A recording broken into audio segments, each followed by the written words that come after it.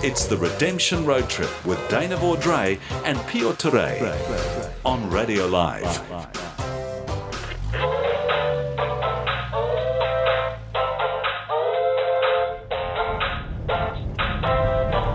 Hey, look, we're starting our road trip, right? Yep. This is a little new for me.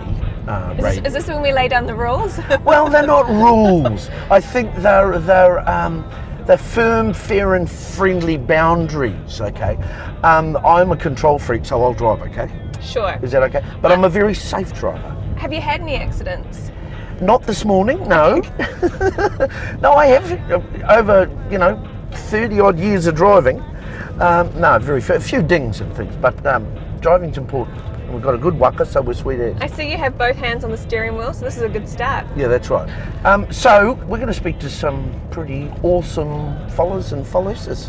Yeah, we've got 3 days, and I suppose with it being Easter weekend, we're looking at a few different themes. So if you think of redemption and sacrifice, and then I suppose it's sort of, new beginnings, new life. I mean, when I say those 3 things, what kind of springs to mind for you? We have this thing in Māori culture, tika, which means do what's right, pono, do what's honest, aroha, do it with love. And they're pretty good ingredients to keep people safe or keep people happy or it's a pretty good way to make decisions based on those sorts of things. I'm really looking forward to it. 3 days on the road with Pio. Driving. Yeah. Yeah. Meeting heaps of interesting people with amazing stories and a part of some pretty incredible initiatives all around the North Island. And I feel quite honoured that, people are opening up their homes to us, going in for a cuppa and a scone and sharing... Oh, really? No, I don't know. I'm just putting it out there. Getting my hopes up. Put the scones to the side, bring on the crayfish. But sharing their stories and their stories of redemption, the sacrifice that they make to do good in their community. It's going to be good. You know why I'm excited? Why? Because quite often the good news doesn't get out. True. Okay? I love listening to people who have got stories, who are changing other people's lives, changing their own lives, and that sort of contributes to a Kiwi culture that I'm a little bit proud of. All right, Pio, question. Yo. Have you ever been to prison? It's really getting to know each other, when you're on the road together. Is that the time? I have, but only on very short visits. Like I've done a bit of guest speaking there in places like Paremoremo and Rimutaka and the one in Wanganui. Yeah, it's funny, even though it's such a sad place, you actually go away feeling some good things in your heart. You hear some rough stories, but you think, oh man, we can change, we can redirect ourselves. I can't find a car park. What about there, between the 2 white cars? Oh, see, I'm the navigator. You're the navigator. I wonder if we should lock our vehicle. Nah, this is probably the safest car park in all of New Zealand. You okay? Yeah, I'm good. Let's do this. I've come here with women before and they've given strict instructions not to wear skirts. Oh, yeah. And so I didn't wear a skirt either. No cigarettes, tobacco, smoking related items, drugs, gang stuff, no dogs, no weapons, no bags, no cell phones, no drink. At the NC they should have no worries.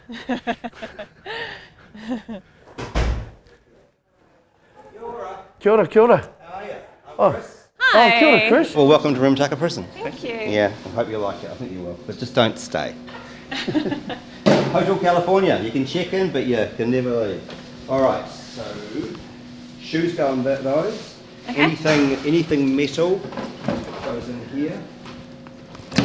Take all the mics and stuff off and just... You probably will have to use them. Martin. Hello. Hi, David. Yeah. Let's talk along the phone, right? I know. It's nice to finally meet you. Hey mate, Kia ora. nice to meet you. Kia ora. You well? Yeah. How did this all come about? This you guys working together and this program starting? Chris came and saw me back when I had the restaurant. Chris rang me and wanted to come and put a proposal or an idea and run it by me. Well, you can talk about where the idea came from. It was an HR person, Tracy, and a person from the union. and they said, why don't we put our chefs, our cooks, into Visa Wellington on a plate? But how did that go when you first went to see Martin? How did he take to the idea? Well, we only knew Martin by his reputation. So he was pretty famous, because he's a internationally known chef. He appears to be your guy next door with a fat dog, but he actually, every so often you realise he is an internationally recognised chef. He's got a lot of pull. And so we'd never met him before. It's a bit intimidating. We sat in a sunny day outside his restaurant with the yachts bobbing in the wind. It was a beautiful day. And then Tracy, I think, put the hard word on you to suggest that you help us with this. And I think you're a wee bit circumspect, but you were very polite. Yeah. You didn't throw us out. No, I wasn't keen at all. I hadn't realised it while they were talking to me about it. I was like, why would I go into prison? And why would I help men who've been convicted of a crime? Shouldn't I be doing something about victims? And my initial reaction was kind of like, I don't see it. And at the time, I was also on the board of Wellington on the Plate. I was one of the founders of it. And I just saw sorts of conflict there and was like, no, not really. But as the conversation went on, and Chris started rattling off some of the statistics around prisons, that was kind of, that was shocking, a bit confronting. And then he said a couple of things, which was, if we can teach a man to cook, he can feed his family. And I thought, wow, it's an interesting proposition. And a man that can cook can get a job. And a man that can get a job can earn some money and tends not to reoffend.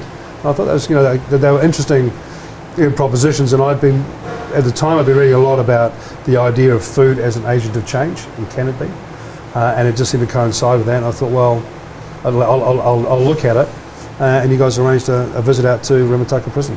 And Martin looked a little bit shocked, I must say. Terrified. But also within corrections, it's true to say that we were a bit concerned about doing this, because hadn't been done before in New Zealand, as far as we remember, really. And we were selling tickets to the public, and we didn't want people to think we're being frivolous. Our only focus was reducing reoffending, which would be prisoners seeking work, reoffend less. And the response from the public was fantastic. I mean, we could sell 4,000 tickets. We sell 300 and 240. We don't make money out of it. It's cost neutral. And it's been great every year. And every year, Martin's thumped it up. And I thought we would run out of steam eventually. But Martin turns up every year. And I think sometimes, Martin, I think you must think to yourself, when I've been through a bit, and you have been through a bit like we were, but you've been through a bit in the last few years, you think, who are the people that I can rely on? And funnily enough, it's a bunch of prisoners. It's one thing to say yes and to help start something, but I believe this is your 5th year? It is. So what is keeping you coming back for more each year? It genuinely fulfills me. Like I get a great deal of joy from it. The satisfaction I get from this, I get so much more out of it than what I put into it. So seeing that change within an individual is extraordinary and profoundly rewarding. And I think, as Chris said, when times got tough for me a couple of years ago, these are the guys and corrections actually, who stood right by me and said, we got your back, and gave me the strength to keep going on.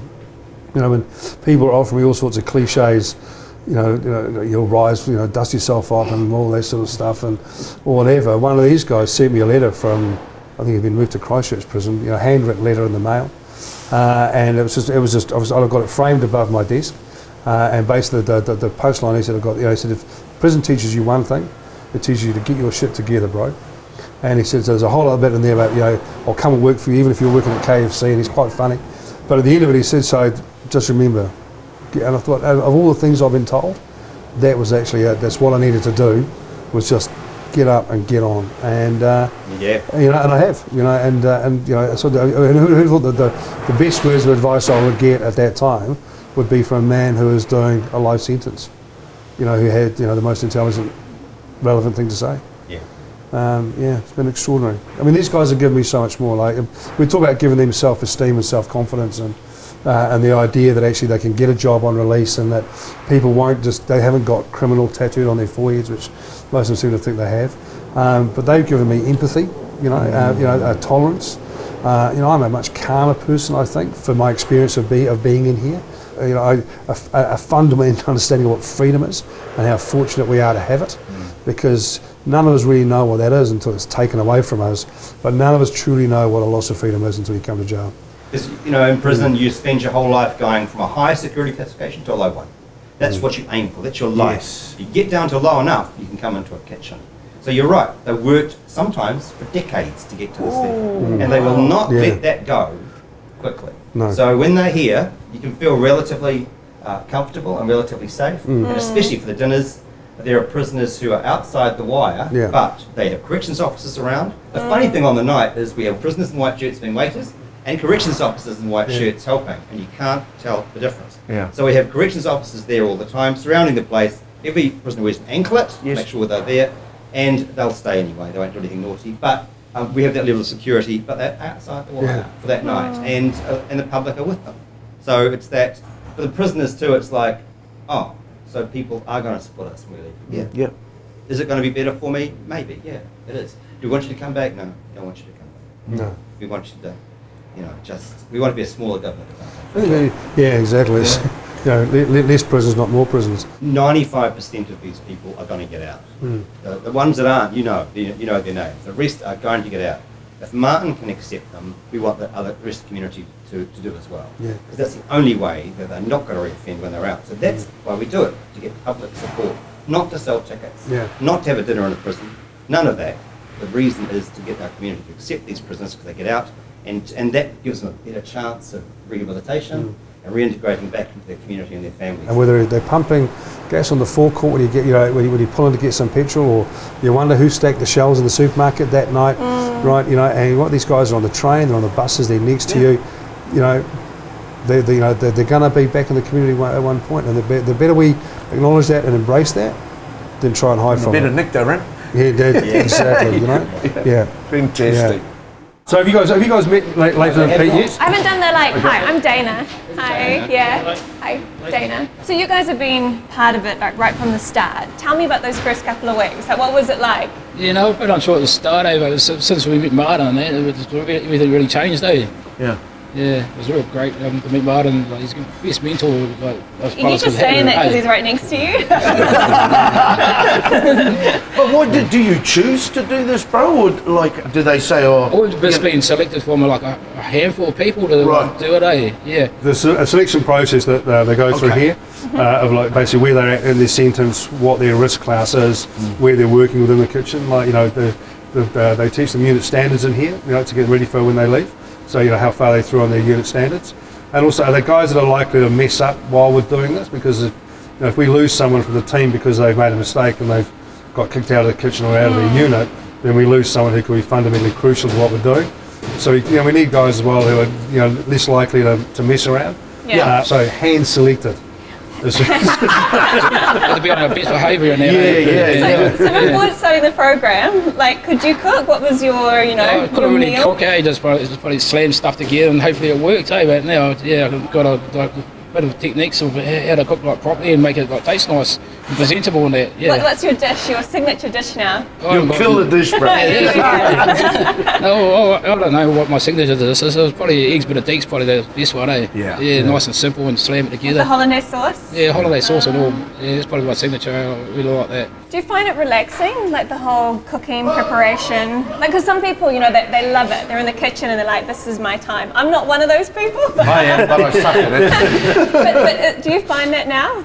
Yeah, I love cooking. My main passion is probably more towards the baking side of it, and I like special diet stuff as well. I sort of when we first started here, they didn't really cater for gluten-frees and vegans and dairy-frees and all that. So I sort of took it upon myself to come up with a range of stuff, pretty basic stuff, But nobody expected this to happen. And when Martin first came in, we all thought was, Gordon Ramsay, those the temper. Yeah, and we thought, like you're going to bust that out in here. Come on, you guys!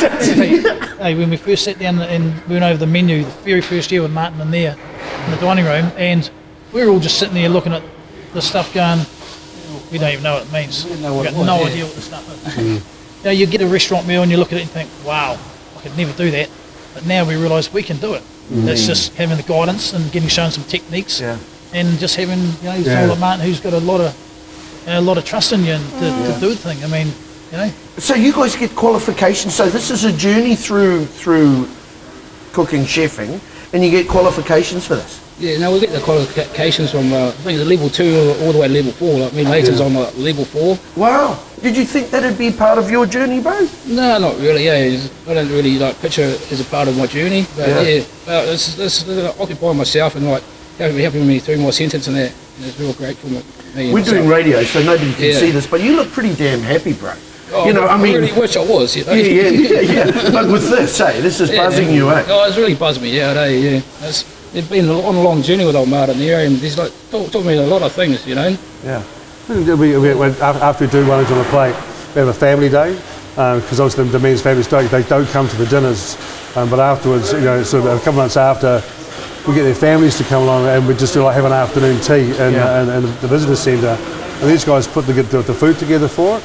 And it's fantastic, right? Because they just go do whatever they kind of want to do, and they know their families are coming. Their families are blown away, and they go, you made this? And you go, no, I made that. And the food is, you walk and you go, oh my God, it's not just Lamington. Well, it was Lamington's last year, but they put a lot of effort into it, a lot of pride there, and they're showing their families and going, this is what I'm learning, this is what I'm doing while I'm here. And and food's a powerful way of connecting with people, right? And reconnecting with people and cultures. Yeah, absolutely. The best thing about that is when you get visits here, if your family come to visit, as you might know, you just wear orange overalls. You're not allowed to touch them. You might give them a bit of a kiss, but you get there, sit across the table. That's it. No more contact for the whole visit. Really impersonal. The first year was sort of like that, but the second year, from now on, because of the Wellington on a Plate thing, we've got a lot of trust in us. Our families can just come in. We dress in whatever we want to dress in, and we just mingle like this, sit around for the afternoon, and we can go talk to each other's families. They get to meet Martin and kids. You worked for that. Kids are crawling over them. Matty, your experience as a top chef, you've cooked all over the world. Don't you do stuff for the America's Cup? Yeah. Can't you do something in the Aussie team, mate? Maybe because they do that stuff. They won't let me near them. How have you been impressed by what's happened?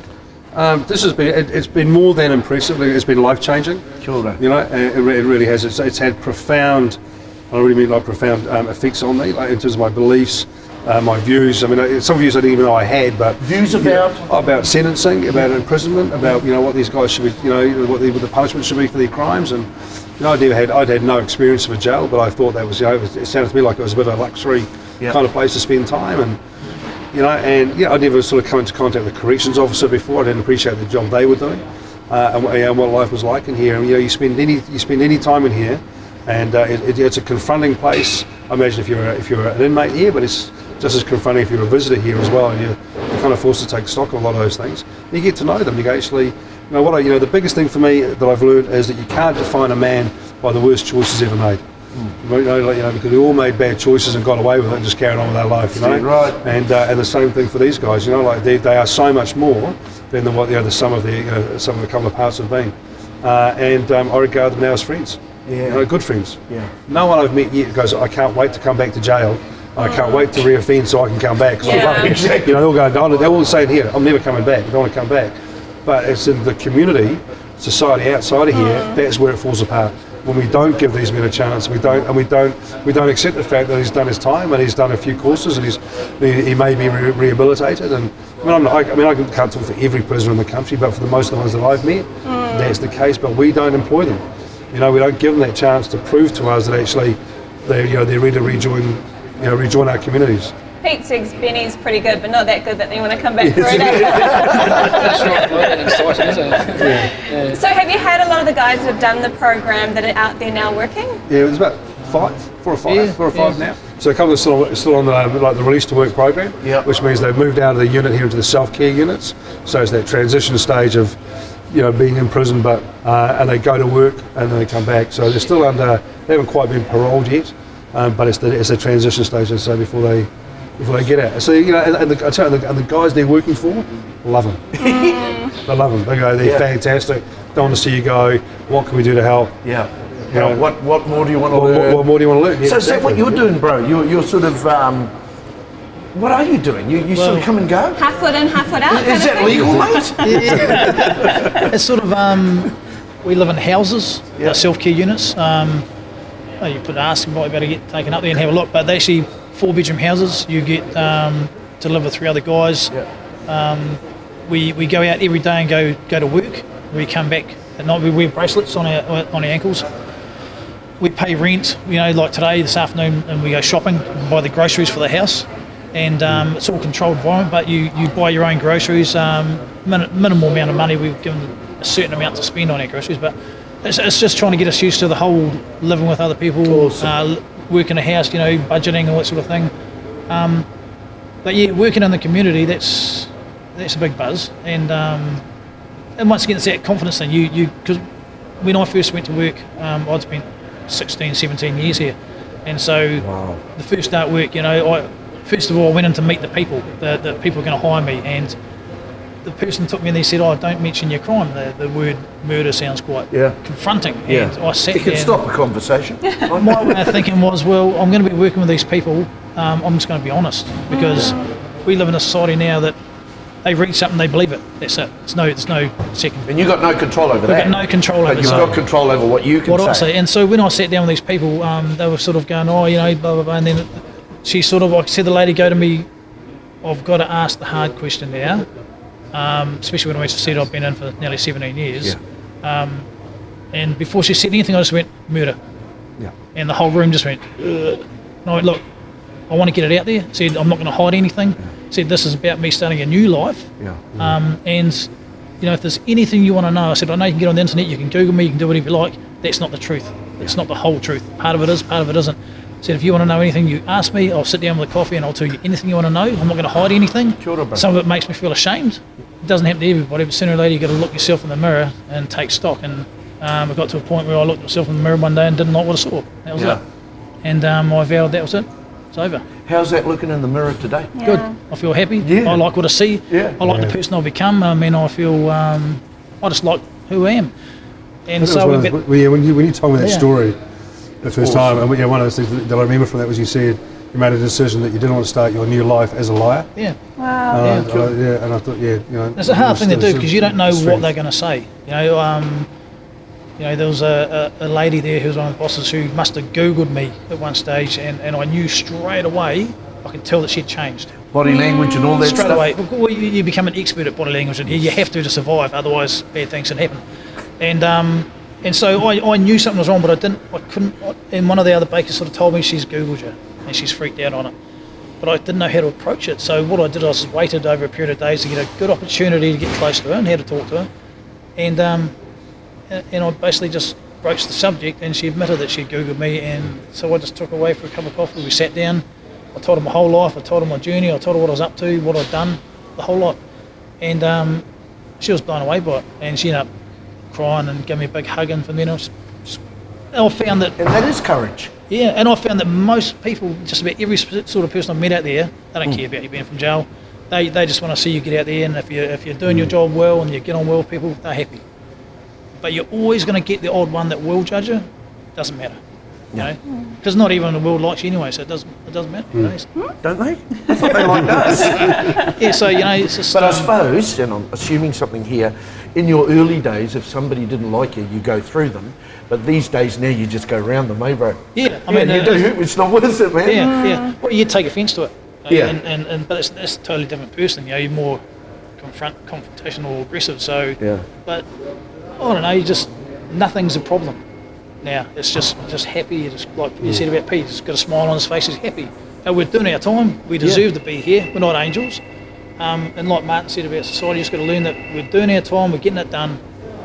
If we're going to come out and honestly try and change, give us a chance. Employers will be amazed. What they're amazed by is how committed we are to our employer, because they've given us a chance, so we give it back to them in spades. And I suppose you're paving the way too, because as people get to know you, and you're being so honest and open in your work environment, when Pete comes through and he's there, they're going to treat him totally different because of their experience with you. Well, this is a really important story to tell. Like, the more people you can tell the story to, the more people are likely to start hiring these guys on release. And the aim is to reduce reoffending. You can't do anything about the offending right now, but reducing reoffending. That's where employing these guys is so key to doing that, because all too often we read about a guy who's just reoffended. going back to jail. I mean, society throws their hands up and goes, there, the system's broken, it doesn't work, you know, da da da. Actually, you were the problem. Maybe they knocked on your door, maybe they asked you for a job, and you might have said, you probably said no. Maybe what would have happened if you'd have said yes. Yeah. With Easter, we're doing a bit of a road trip, so we're meeting different people around the country, and we're looking at, you know, like redemption, you know, sacrifice. What does everyday sacrifice look like? And then the idea of, you know, Easter, new life, new beginnings, which kind of is sort of where you guys are at as well. I mean, for people that are listening, you know, we're saying that they kind of, sometimes people fear what they don't know. Yeah. I mean, what do you want to say to New Zealand? I think for me, it's give them a chance. I think you'd be pleasantly surprised. Yeah, if you're an employer and you get to that question which says, have you ever been convicted of a criminal offence? And the guy writes yes, and he writes down what is the underneath that, like, you know, what it's been. Move on to question number 5. You know, like, don't just stop the interview at that point. Yeah. Go, okay, tell me about that, right? And you know, and ask those questions, and you'll naturally be curious, and these guys will tell you the answers to those questions. But just, you know, move on. You know, just move forward, because it's just like hiring anybody else. Yeah. And the thing is, you probably know more about these guys than you would about any other prospective candidate coming in through your door. Yeah, and it'll be the truth, warts and all. Yeah, you'll be pleasantly surprised, I think, and like we've probably got more to lose than anyone else because we are doing life. You know, we get recalled. You can sit here for years, and we've got more drive to improve ourselves than anyone else has. But it's trying to talk to people like that and say, look, give her life a chance. You'll be amazed. I think that's that redemption, right? I mean, that redemption of their parents. You know? They've done what society has demanded of them. Yes. You know, now it's time to redeem themselves. You know, it's so cool, you know, like he is so passionate. And it's cool too, I think, you know, talking about when you first sort of were approached about the idea and just being like, nah. And now to talk to you and you're so passionate and you're like sharing and to hear you guys, what you're getting out of it, it's really cool. It's such a great initiative. Congratulations, guys. Killed it. Fantastic. Yeah. These guys do all the work, man. Like, you know, they're the ones that put the hard yards in. You get a good feed out of it, that's great. I know, you still have the hot cross buns. Oh no, they just come out of the oven, right? Oh, wow, it smells so good. It's amazing actually going in there and shaking hands with these guys. And for me, being pregnant and feeling my little boy move around and feeling quite surreal that here I am talking to these guys who have, you know, said to us, you know, we're here because of murder. Being in prison, well, yeah, you forget who you're talking to. Oh yeah.